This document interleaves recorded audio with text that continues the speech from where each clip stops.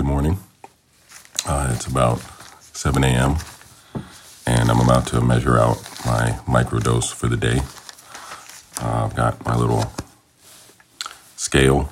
It's kind of like a envelope scale. You can measure down to the 10th of a gram, even lower than that, but I just need it down to the 10th of a gram.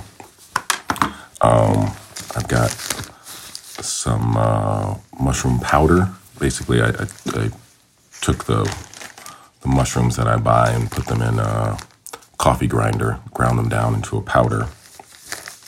I tend to just pour it into water and then just kind of mix it up, as you hear me doing. The promise of microdosing ahead on Today Explained. All right, so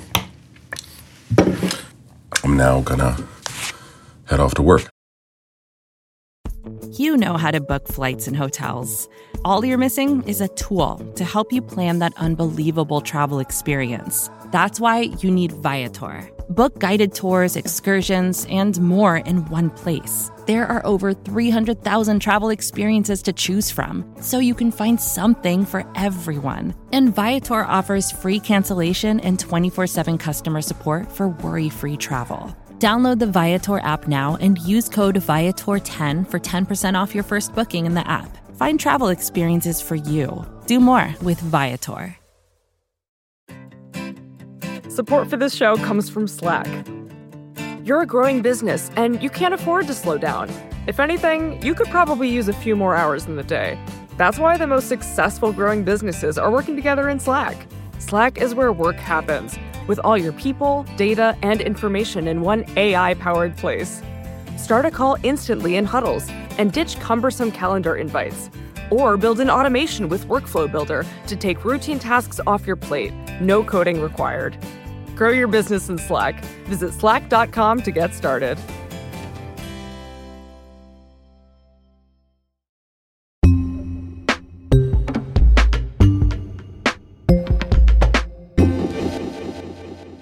It's Today Explained. I'm Sean Rameswaram. At the top of the show, you heard from an everyday microdoser. And we're going to keep him anonymous because while microdosing is becoming popular in the United States, it is yet to become legal in most places. On the show today, we wanted to understand the mainstreaming of microdosing, so we reached out to Dana Smith. She's a freelance science journalist who recently wrote about the phenomenon and whether or not it really works for the New York Times.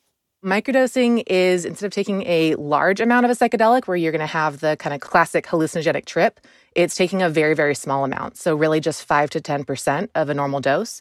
And people take it in the morning like a cup of coffee. You really don't feel high. People describe it as kind of like everything's a little bit sparkly, a little bit shiny. You know, one person described it as kind of like life in high definition. So the goal is not to feel like you're high. It's not to feel like you're tripping. It's really just to have a little bit of a boost throughout the day, potentially in kind of cognitive processes like attention, creativity, focus, things like that. And then also for just kind of well-being. And some people are also using it to treat mental health disorders. What got you interested in microdosing? I got a PhD studying drug addiction about 8 years ago. And I was doing my PhD in England, and Imperial College London is one of the kind of main research hubs for psychedelic research. They were the first to put people in an fMRI scanner while they were on LSD or psilocybin and actually see what was happening in the brain. So all that research was happening while I was getting my PhD up the road in Cambridge, also studying drugs, but focusing on cocaine and heroin as kind of the more classic kind of problem drugs, quote unquote. So I got interested in kind of the potential of psychedelic therapy from kind of a research standpoint. And then when I made the transition to science journalism, kind of kept my eye on it as just getting a bigger and bigger trend and with more and more solid research behind it. So it's something that I've been interested in and written about a couple times as a journalist now. Microdosing has been a trend for about the last 10 years or so. It's really come onto the radar of popular culture with a lot of people in Silicon Valley doing it. Richard, take Aviato. That's not a name that I found. It's a name that found me on a vision quest. largely for people wanting boosts in creativity or energy are kind of the main claims around it. I'm not going to eat a bunch of drugs and sit out in the desert and hope some name randomly pops in my head. Well, then I question your leadership. I guess the history kind of goes back even further because it's kind of the resurgence or the renaissance of psychedelics. The goal of this trip is ecstasy. So psychedelics and psychedelic therapy are having a huge moment right now because they're showing kind of legitimate possibility as therapies for depression and PTSD and some other mental health disorders. Despite its bad reputation, we need to ask the question, what does this mushroom know that we don't? What does it do that we can't?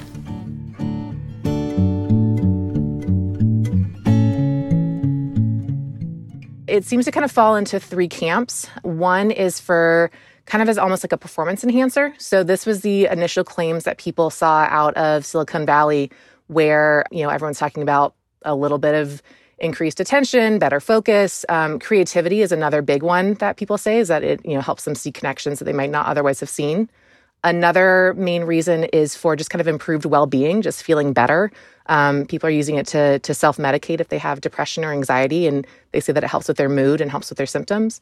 And then the third camp is just kind of recreational. It's still a recreational drug. People do it because it feels good. So some people are using it in the evening to unwind instead of, having a beer or a glass of wine, say. What drugs are people microdosing? The main ones are LSD and psilocybin, which is the key hallucinogenic component of magic mushrooms. For LSD, it's like 10 to 20 micrograms. And then for mushrooms or for psilocybin, it's about like 1 to 3 milligrams of psilocybin. Mushrooms, it's harder to get a precise amount because you don't actually know how much psilocybin is in a mushroom and you don't know how concentrated it is and kind of like where in the mushroom it is. So it's really a pretty imprecise science. Most people don't actually measure their doses. They just take a tiny dropper of LSD or just like a little nibble of a mushroom. But the goal is for really like very, very low threshold feeling of a psychedelic high. How much do you feel it? Comparing this to like an anti-anxiety medication, what's the experience? It varies a little bit. In some of the literature, it says that you shouldn't feel it at all, that it should be really sub-threshold. So you're taking so small of a dose that you might not be aware that it's working, but you just trust that something is happening. So it's been about an hour and a half since I took the dose, and I'm already starting to feel the effects. On the other side, some people are taking it so they do want to feel something.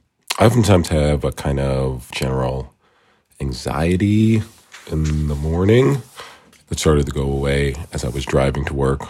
That anxiety was replaced with a kind of general sense of euphoria and peace and calm and in the momentness or presentness, all the kind of cliche things that people say. One person I talked to said that on a scale of 1 to 10, he aims for about a 2 or a 3.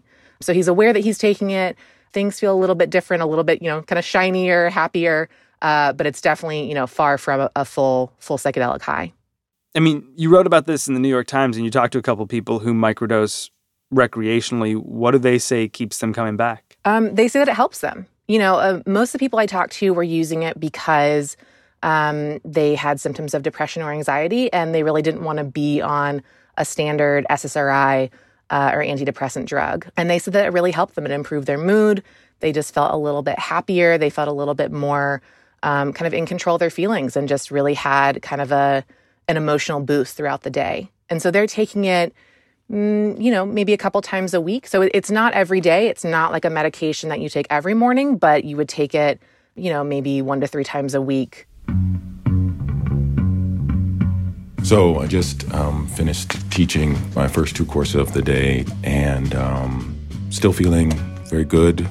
I actually think that when I microdose, it actually helps me to be a better teacher, actually, because I can kind of be more, I know this is cliche to say, but I'm a little bit more in the moment and not really thinking about, all the other things I need to do. I can just kind of focus in the moment about what the students need, what the discussion needs at that point. And I think I can foster just a better teaching environment. I have a couple more classes to teach later today.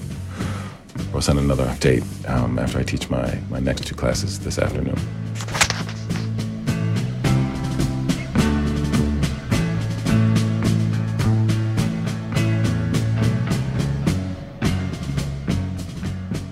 science of microdosing is up next on Today Explained.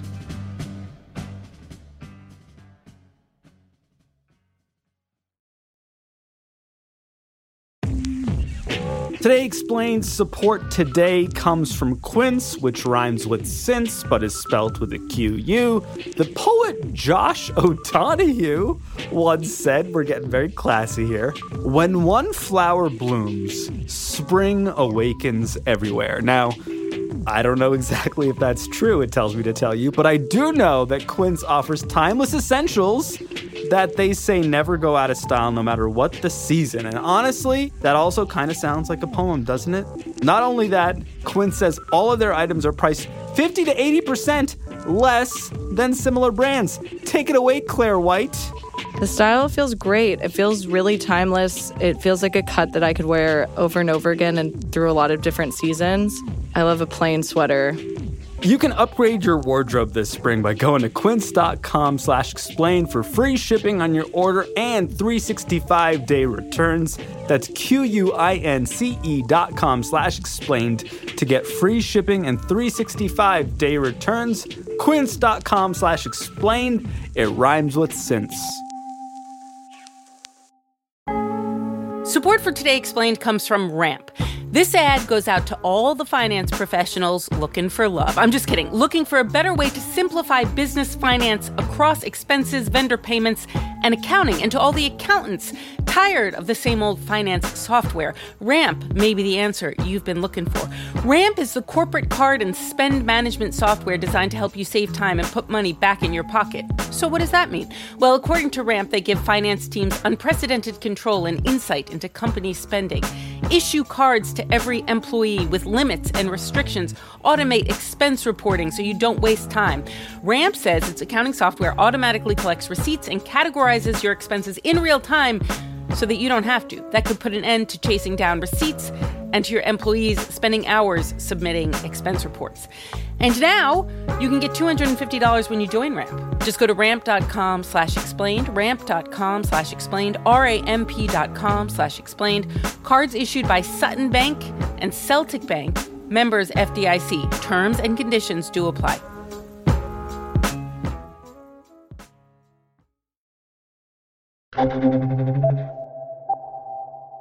Today Explained, we're back, and it's time to dig into the science of microdosing with science journalist Dana Smith. Yeah, the science is really interesting with microdosing. So a lot of the research that's happening is by those scientists who were studying the large doses to begin with. And it's interesting because it's a case of the science really following the trend. So researchers were studying the large doses and found a lot of efficacy for people with depression, PTSD, and other mental health disorders. It's pretty clear that things like psilocybin and potentially LSD and MDMA really can help people with mental health disorders. And so then, they saw the trend just like the rest of us did, and so they started studying microdosing as well. And it's a little bit trickier there. So a lot of the early studies are just plain surveys. So you just ask people who microdose kind of why they do it and what benefits they feel. And then people report a lot of things they mentioned earlier, better well-being, better attention, better cognition. But that is really tricky because it's all self-reports. There's no placebo. You're not actually testing anything. When you get people into a lab, again, without a placebo, they report the same thing. So even on cognitive tests, they'll show better performance. They'll show better scores on a depression score, for instance. But finally, there have just in the last year started to be placebo-controlled trials, and all of a sudden those effects went away. So if you give people either a microdose or a placebo and you don't tell them which one they get, everyone in the study improves, but that means that there's a placebo effect happening. So if you improve when you have a placebo and there's no greater improvement compared to the microdose, then it's really hard to say that there's actually an effect of the drug that's happening. It's just your expectation. And in one of the studies that came out of Imperial, they actually asked people what they thought they had taken at the end of the study. And people were more likely to see an improvement in their mood and well-being if they thought they had taken a microdose, regardless of what they got. And they were less likely to show an improvement if they thought they had taken a placebo, regardless of what they got.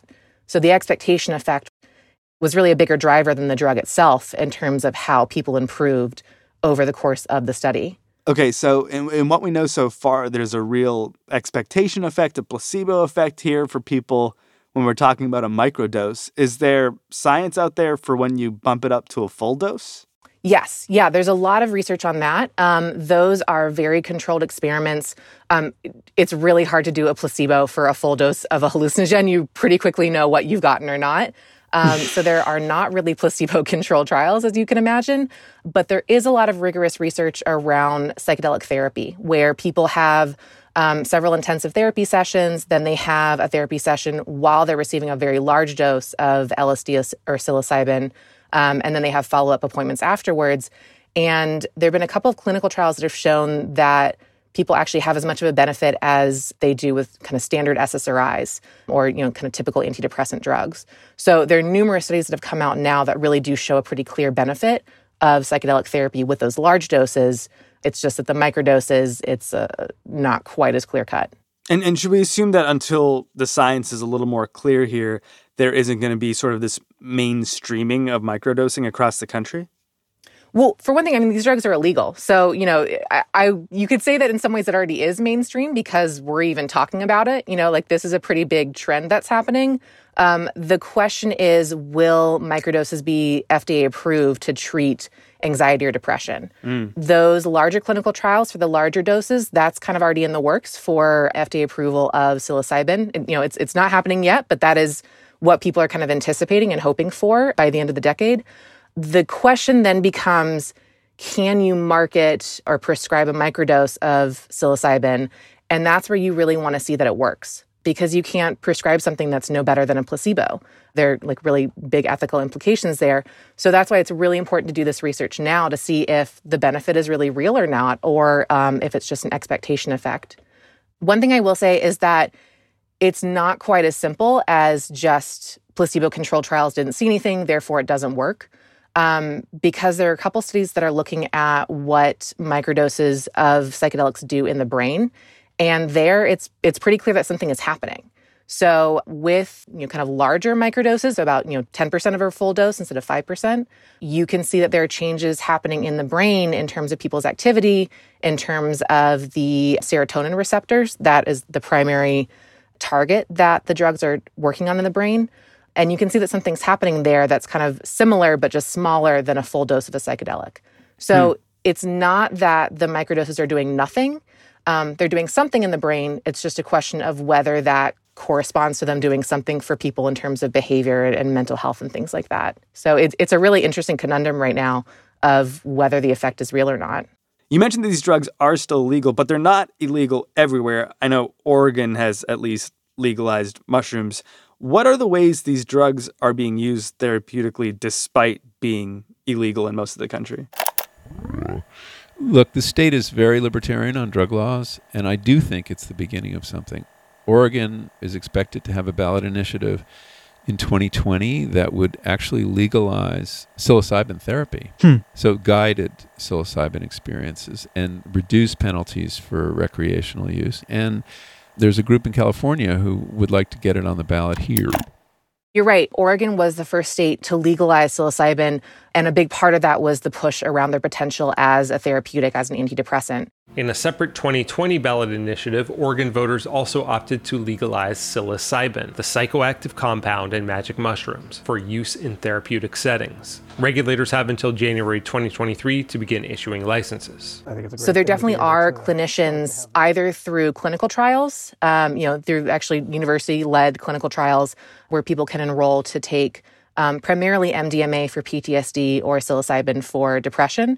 But it's definitely one way that people can seek out and try and get therapy that way and try and use them that way. There are also, underground networks of therapists who are, prescribing these drugs. So the movement is definitely happening. They're just not legal on a federal level yet, and they're not FDA approved to be used therapeutically yet. DC's trying, I know. Maybe if they can pull it off, it'll convince all the federal government to hang with psychedelics. And then in the psychedelic world, Alexandria Ocasio-Cortez, I hope I said that correctly, I guess people usually just say AOC, has just introduced an amendment to a larger spending bill that would take away this language that has been there since the 90s that basically says you can't use federal funds for any activity that promotes the legalization of any drug or other substance in Schedule 1. They just shot down, I think, another effort to legalize marijuana there, so I think that might be a stretch. She's focusing on psychedelics here, and she wants research to really just open up. So that might be the last place to turn over. I don't know. Like marijuana, though, this could be a pretty big market, right? Which is to say something to tax? Oh, absolutely. I mean, people right now are estimating it's about a $2 billion market right now, and it could be $10 billion in the next 5 years. I mean, this is massive, massive money. They do have a really strong potential of helping people, but there are a lot of questions that still need to be worked out. And that's why figuring out whether the benefit of microdosing is real or not is a big deal, because there's a lot of money behind this. People could really start to market this pretty quickly. And so you need to actually show that a drug works and that a specific dose of it works to help people beyond a placebo before companies can start marketing it, promoting it, and prescribing it.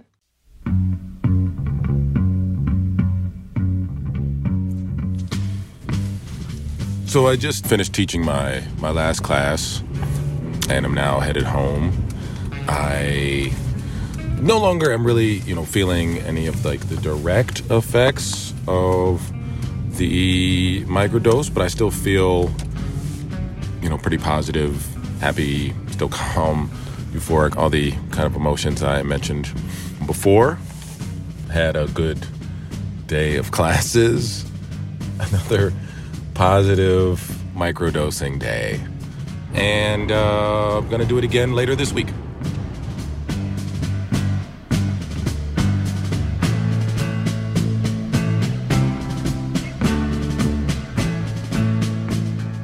Dana Smith is a freelance science reporter. You can find her and her work at danagsmith.com. Our program today was produced by Miles Bryan, edited by Matthew Collette and me, fact-checked by Tori Dominguez, and engineered by Paul Mounsey. The rest of the Today Explained team includes Victoria Chamberlain, Will Reed, Hadi Mawagdi, and Halima Shah. Our supervising producer is Amina Al-Sadi. Our other host is Noel King. Our VP of Audio is Liz Kelly Nelson. And we use music from Breakmaster Cylinder and Noam Hassenfeld. I'm Sean Ramos from Today Explained as part of the Vox Media Podcast Network.